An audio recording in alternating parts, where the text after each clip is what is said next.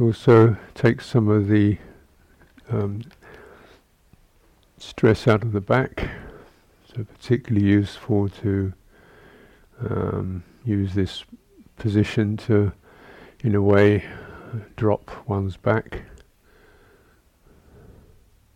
and using the legs instead of the back, and softening the back. So taking up the standing position, the knees are slightly soft. So when the knees are soft, it means both thighs and the calves areas are awake. They're open. They're ready. Whereas if the knees are straight, then they're locked. So in a bent leg is much more agile and supportive than a straight one. And then slightly dropping the tail and dropping the shoulders. Yeah, as if you're almost sort of like shrugging a bathrobe off your back.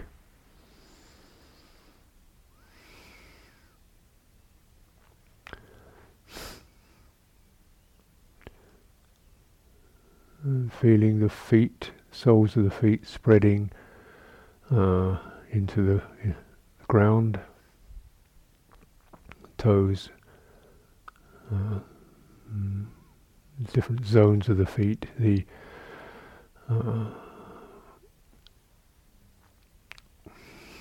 simple support structure, the balls of the feet and the heels of the feet, just there. Then the toes, which can articulate, moderate, gain more spread, like the fingers. And then this under arch, which doesn't touch the ground, which is like the palm of the hand. It's quite open, and sensing those different zones in the feet.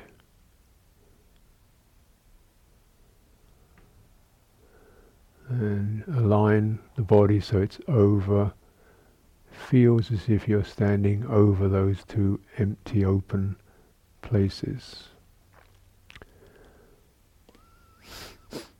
in the soles of the feet. If you don't feel very grounded, you can bend your legs a little just to get the energy awake. Keep your eyes open. You can tilt backwards and forwards just to make sure the feet are really awake and available.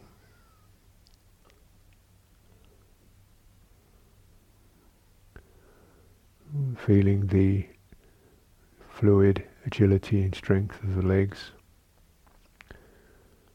And as those qualities become available, maybe the belly can relax. The arms come away from the sides of the body.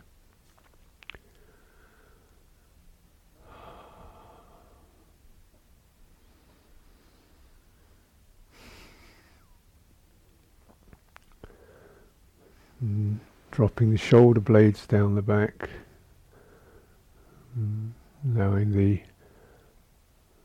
trunk of the body to open.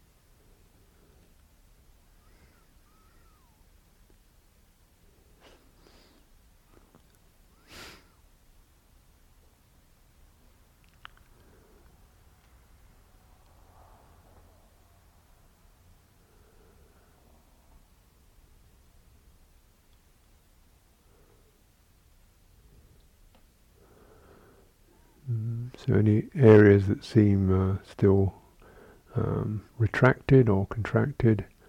Say we might have something, often it's solar plexus or the abdomen, kind of a slightly withheld quality to it, or it can be the center of the chest, coming to any place such as this, and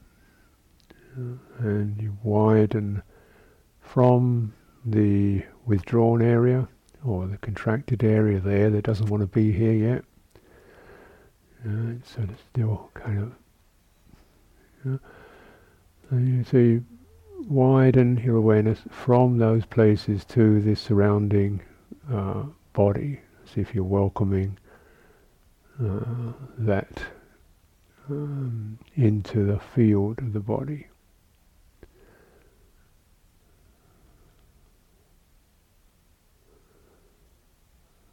And what's around this, what's below, what's beneath, what's behind, giving it a sense of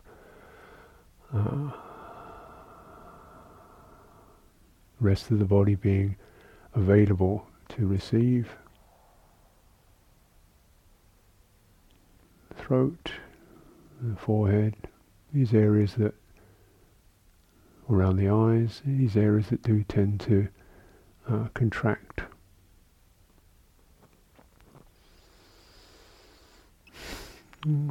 Keeping your eyes open helps you to maintain balance. Opening the palms of the hands.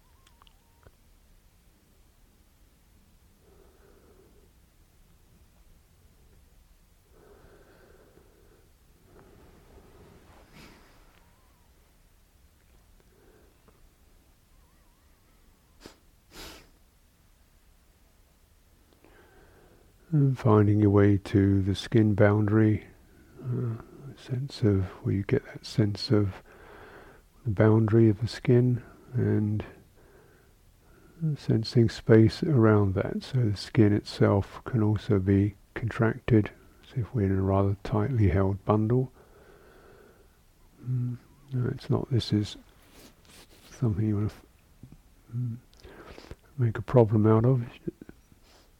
Just aware of the edges and space around, and